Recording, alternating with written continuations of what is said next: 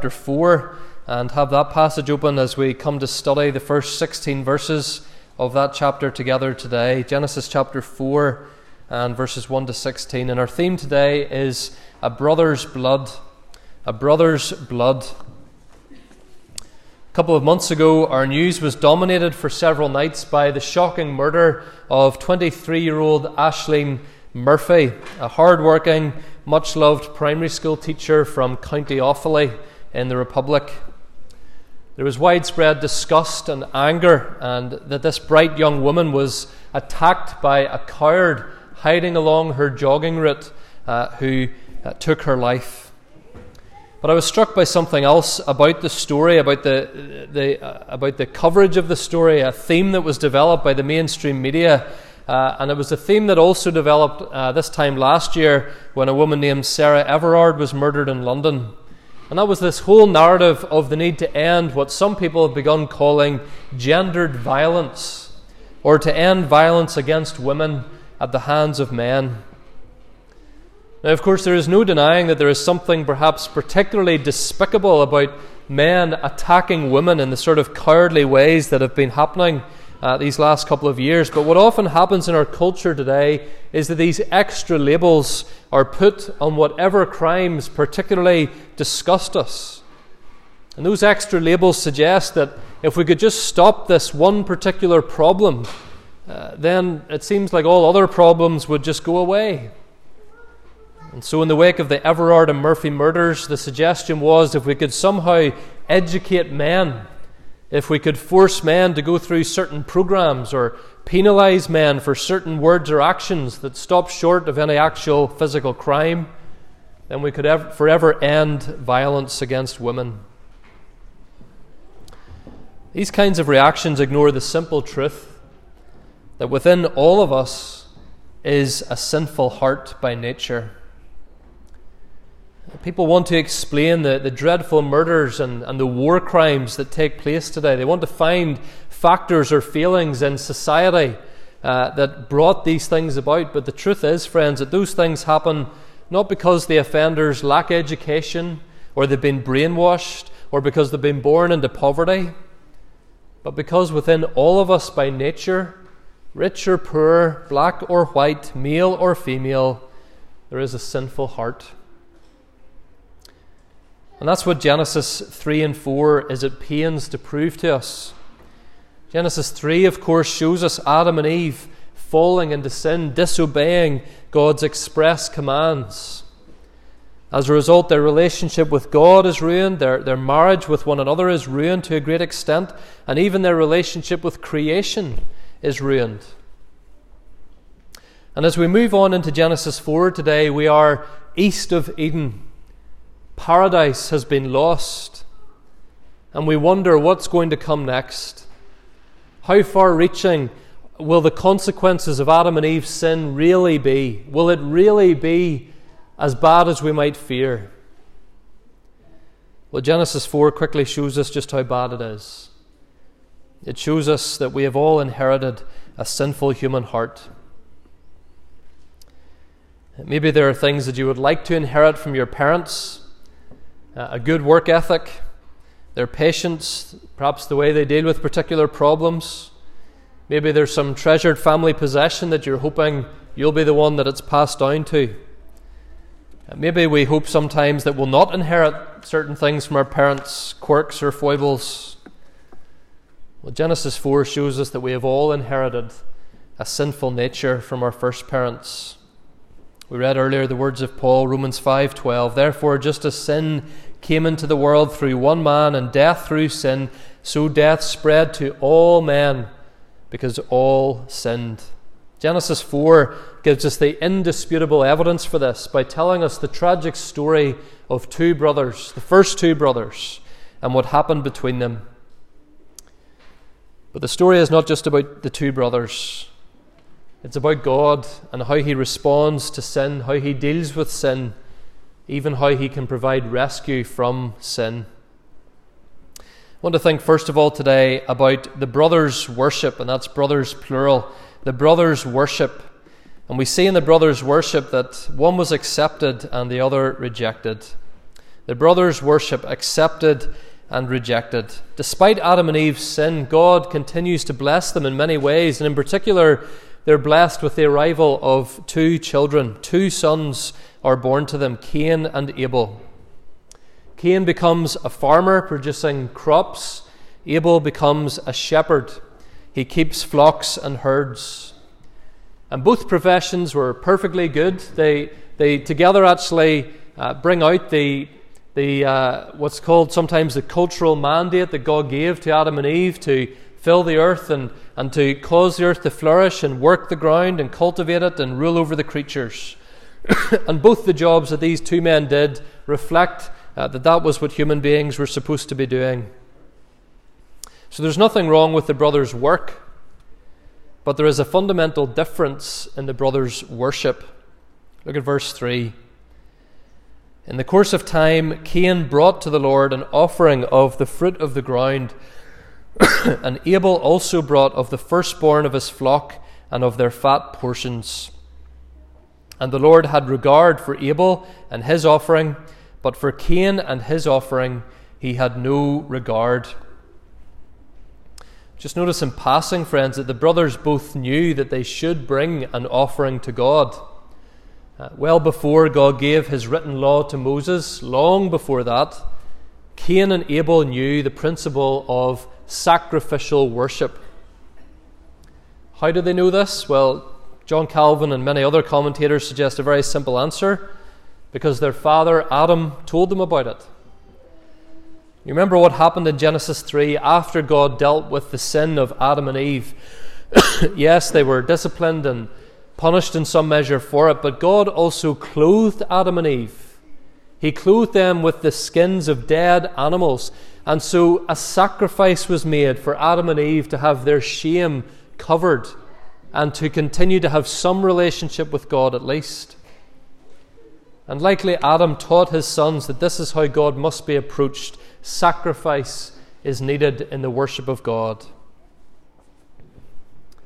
But there is drastic difference between the worship of these two brothers. God had regard for Abel and his sacrifice, we're told. And just note that, Abel and his sacrifice, but not for Cain and his sacrifice.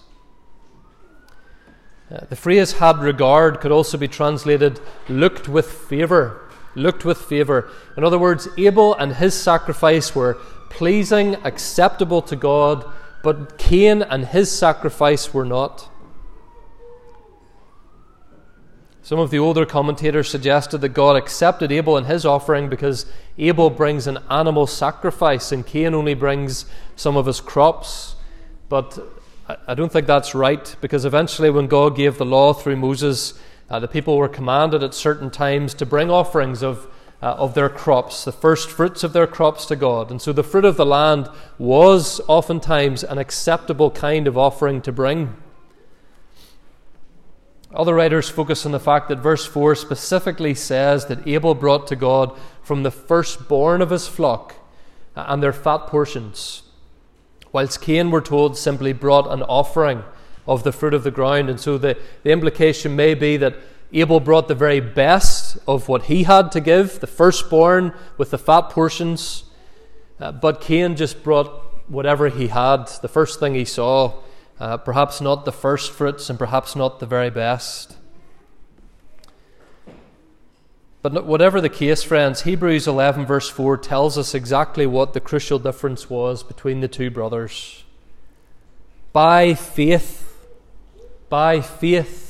Abel offered to God a more acceptable sacrifice than Cain, Hebrews says, through which he was commended as righteousness. So we have to take all of that together, not just the particulars of the sacrifice, but the faith that moved Abel to bring that sacrifice in the first place. That was what made the difference, Hebrews says.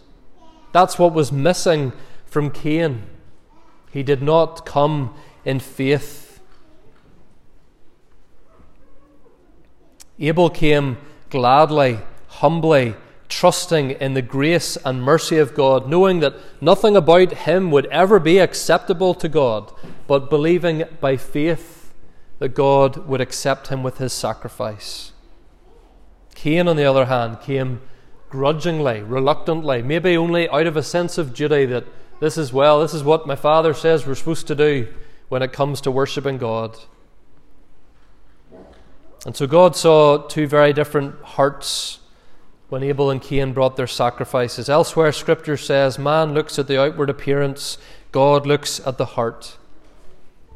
As God looked at the heart of Abel, he saw someone who wanted a relationship with him and believed by faith that a costly sacrifice being provided would be a token of the faith that he had in his heart, aware of God's holiness, aware of God's perfection, aware of his own sin.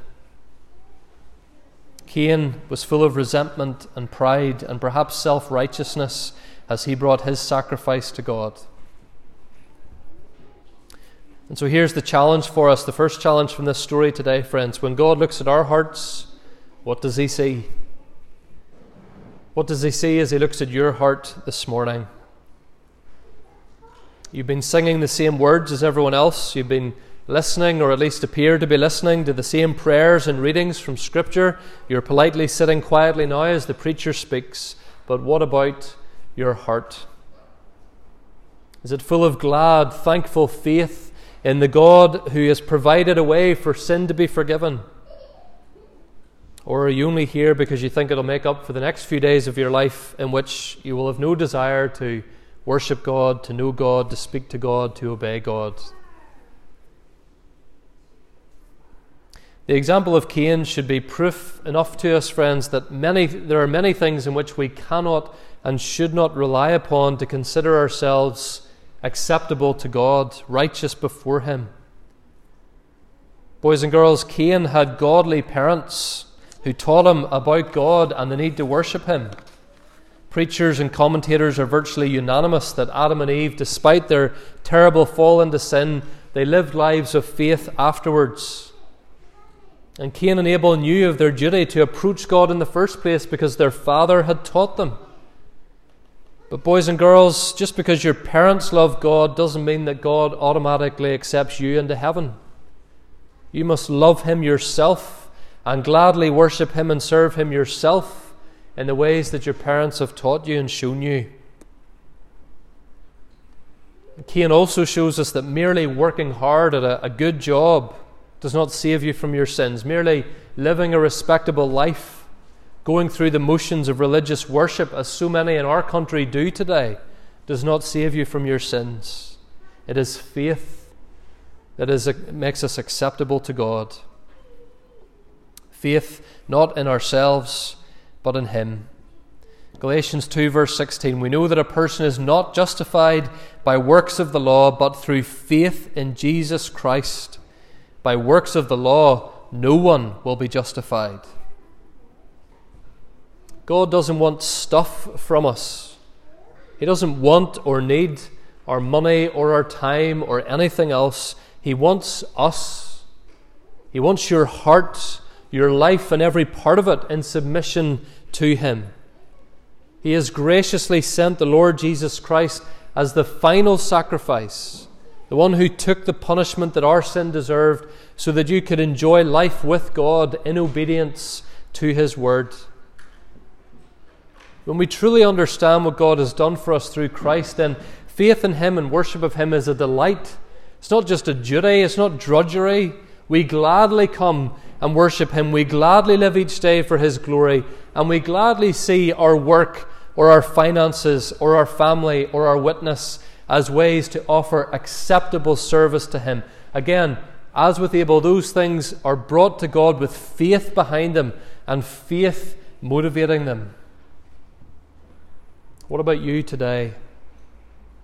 How do you approach this holy God? Are you filled with faith? Or are you filled with resentment, an empty sense of duty, or even just a sense of fear? So the brothers' worship accepted and rejected.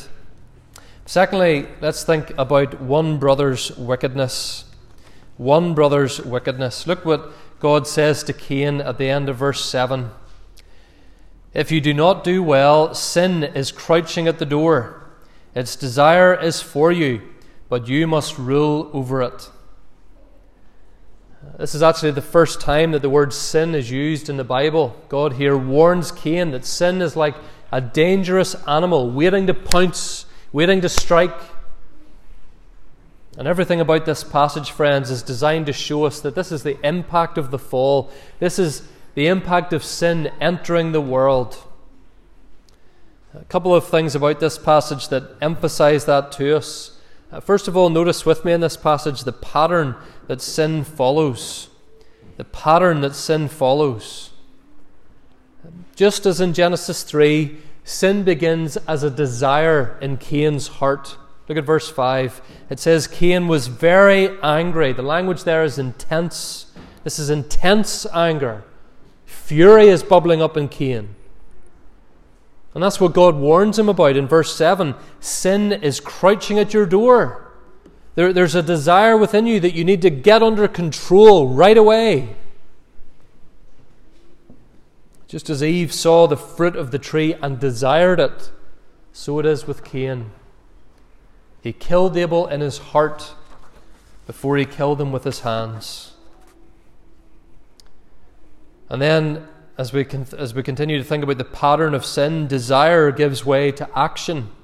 Verse 8, Cain spoke to Abel his brother, and when they were in the field, Cain rose up against his brother Abel and killed him. See how quickly the text describes it. Just as his mother Eve saw, took, ate, and gave to Adam, just as quickly Cain saw Abel, took his life, buried him in the ground. There are also similarities in how God responds to sin in both chapters 3 and 4. Chapter 3, verse 9, God called out to Adam after Adam and Eve had attempted to hide from God, and God asked Adam, "Where are you?" And similarly in chapter 4, verse 9, God says to Cain, "Where is Abel your brother?" And as well, God on both occasions, both to Adam and Eve, asks, "What have you done?" Both to Adam and Eve and to Cain. What have you done? Where is Abel? What have you done? It's not that God doesn't know the answer to these questions, but he's confronting Cain with his sin. Consider Cain's response. I don't know. Where is Abel your brother? I don't know. A total lie. Again, as quick as you like. Came naturally to Cain because of his sin. I don't know. And then as well, there's the attempt at blame shifting, just as there was with his mother and father. Cain says, "Am I my brother's keeper?" The word keeper there is the same word used to describe Abel earlier, a keeper of sheep. Cain thinks he's being funny.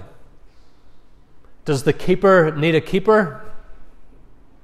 Can the boy who looks after sheep not look after himself? Just like his parents, Cain tries to shift blame, and yet he does so in an even more horrible way than his parents did, mocking his brother, arrogantly trying to shift blame. See, friends, sin always follows a familiar pattern, regardless of the particulars of the actual sin itself. James sums it up this way, James chapter 1 verse 14. Each person is tempted when he is lured and enticed by his own desire. Then desire, when it has conceived, gives birth to sin, and sin, when it is fully grown, brings forth death. One sin leads to another, and another, and another.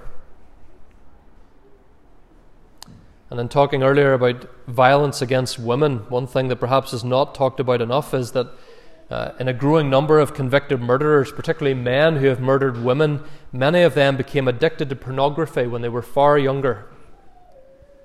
Pornography rewires your brain. It demands more and more graphic and eventually violent content to be consumed, to the point where that desire has to be physically acted upon. One sin leads to another. And make no mistake, it wasn't just the desire for physical murder that was working on Cain. There were all kinds of sins churning around in Cain by the time he actually laid hands on Abel.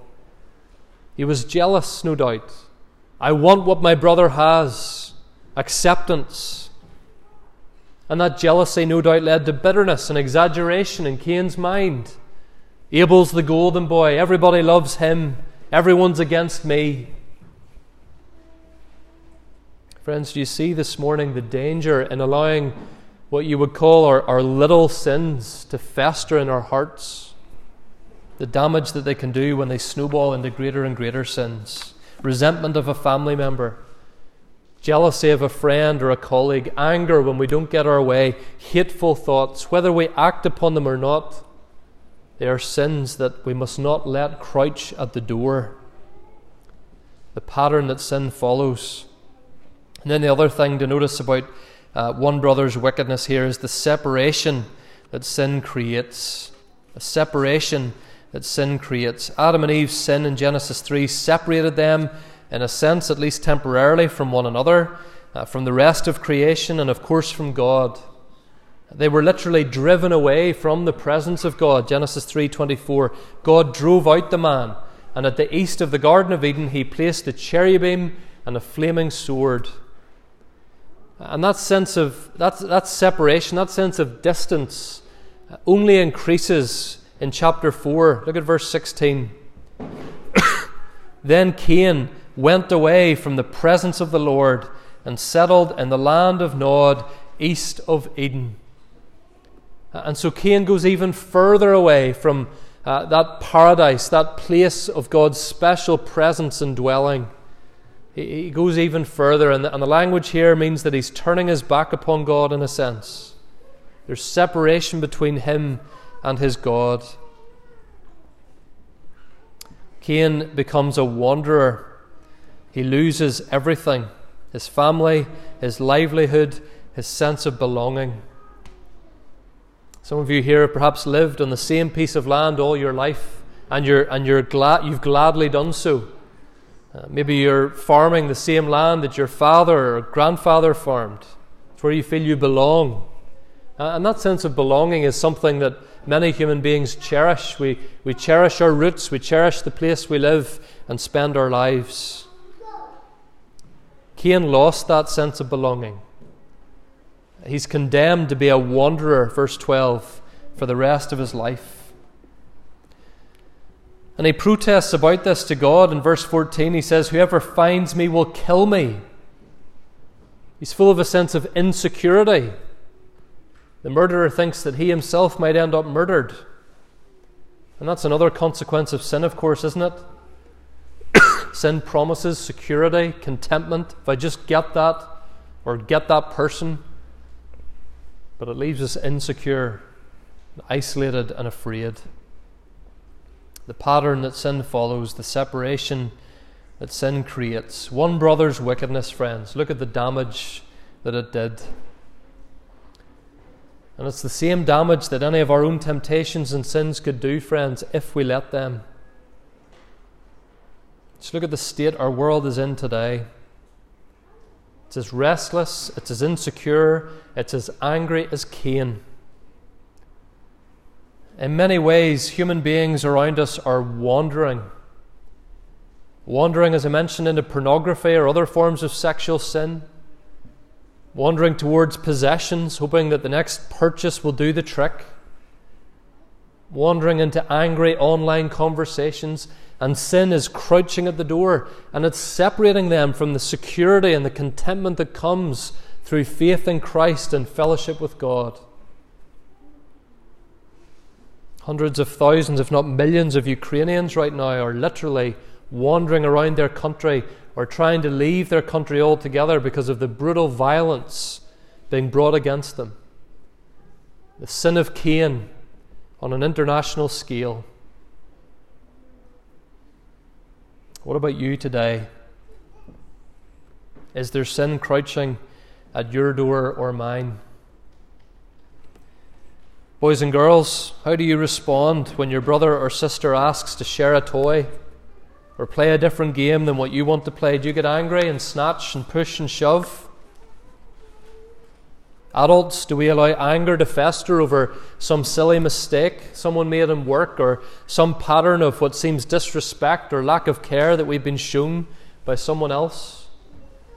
Do we murder in our hearts, something that the Lord Jesus taught about and warned us against? 1 John 3:12, this is the verse on the sheet for the children today. We should not be like Cain, who was of the evil one and murdered his brother. Instead, Hebrews 10:22, let us draw near with a true heart in full assurance of faith, with our hearts sprinkled clean from an evil conscience and our bodies washed with pure water. Speaking, of course, of the sacrifice of Christ, the faith that is needed to overcome sin. So we've thought about the brother's worship, we've thought about one brother's wickedness, and finally, and more briefly, I want us to think about another brother's promise. Another brother's promise. The word brother appears 7 times in this passage. In many ways, it's the key word in the story, unsurprisingly. Look at Eve's response. This is interesting, though. If you look at Eve's response to Cain's arrival, chapter 4, verse 1, she says, I have gotten a man with the help of the Lord. And that's an interesting choice of words from Eve. As far as I'm aware, it's the only time in Scripture that a newborn baby is immediately described as a man rather than as a son. Any of you who have had a little baby boy born to you, I don't think you'd have said, we've just had a man born to us. You've had a newborn baby born. Why does Eve describe Cain that way? Well, quite possibly it was a statement of faith by Eve. Remember Genesis 3:15, I will put enmity between you and the woman. This is God speaking to the serpent. And between your offspring and her offspring singular. That is to say, one man, one descendant of Adam and Eve will come, and he will crush the head of the serpent, even if the serpent manages to bruise his heel. There was God's promise, friends, that one son, one Saviour would come from Eve to destroy the devil and undo his damage. And when Cain is born, Eve is perhaps expressing her hope. Maybe this is the man. Maybe this will be the fulfillment of God's promise. Now, of course, that wasn't the case with Cain. Instead of destroying Satan, he destroys his brother. The first child born into the world becomes a murderer. The first brother born into the world becomes a victim. And the scandal of this is stressed in chapter 4, verse 10, when God says to Cain, what have you done? The voice of your brother's blood is crying to me from the ground. There's God's justice, friends. There's his perfect knowledge of all things. No blood can be shed on this planet that God doesn't see. It screams out to him. It demands justice from him. Northern Ireland is a place where the word justice is never far from the headlines. The legacy of the Troubles, so-called, is extremely dark. We have unsolved murder cases. We have constant demands for answers. And the reality is that often the authorities don't know where to start, and they're not able to offer justice. But friends, be assured, God sees and God knows. No blood is ever shed that he doesn't know about and for which he will not demand an account, whether that's in Northern Ireland or the Ukraine or anywhere else. But nonetheless, the first son of Eve cannot be the serpent crusher because he gives in to the serpent's temptations himself and murders his brother. The second son born to Eve cannot be the serpent crusher either because his life is taken from him. Eve's faith is rekindled sometime later. If you look at chapter 4, verse 25, we'll think more about these words next week, God willing. But she says in chapter 4:25, Adam knew his wife again, and she bore a son and called his name Seth. For she said, God has appointed for me another offspring instead of Abel, for Cain killed him. The name Seth in the original sounds like the Hebrew word for appointed. And here at last, perhaps, Eve is again thinking, they had chosen the appointed one, our Saviour, another brother. Now, of course, as we know, Seth wasn't Eve's redeemer either. But through Seth's line, eventually Eve's redeemer did come. Jesus Christ, friends, was a son of Seth. ultimately a son of Eve. And he was a brother, not just to his biological siblings on earth, but our brother in the sense that he is fully human as we are, and yet without sin, our kinsman redeemer, to use the language of Ruth. And whereas Cain laughed off the idea of being his brother's keeper, Jesus willingly became our keeper, our shepherd, our Saviour. I am the good shepherd, Jesus says. The good shepherd lays down his life for the sheep. And as the writer to the Hebrews says, chapter 12, verse 24, Jesus' sprinkled blood speaks a better word than the blood of Abel. What does he mean by that? He's saying that Abel's blood cried out to God to punish, to bring vengeance and justice. Jesus' blood cries out to God and says, "It is finished." Abel's was the blood of a victim. Jesus was the blood of a sacrificial Saviour. Those who believe in Jesus Christ, the greater brother, can be cleansed instead of punished, forgiven instead of condemned, brought near instead of driven away. Genesis 4:15 says that God put a mark on Cain so that people would keep away from him. And a lot of ink has been spilled on exactly what this mark was or what it meant, but it's safe to say, friends, that in part this mark demonstrated God's extraordinary patience with Cain.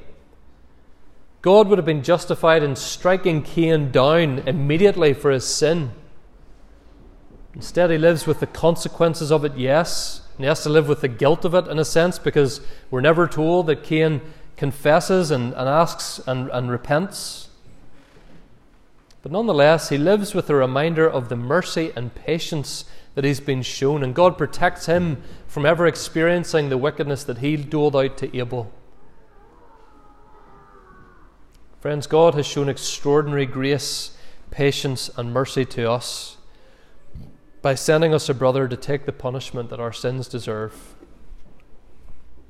And so today, let's be mindful of the sins that might crouch at our door and that might bring death, if not physical death, in the death of relationships, the death of a close walk with God. Let's be mindful, friends, that the seeds of those same sins can remain in our hearts. Let's consider whether we are living under God's judgment or under His grace. Will you, by faith, wholeheartedly worship God today in the name and by the blood of your greater brother, the Lord Jesus Christ? Amen.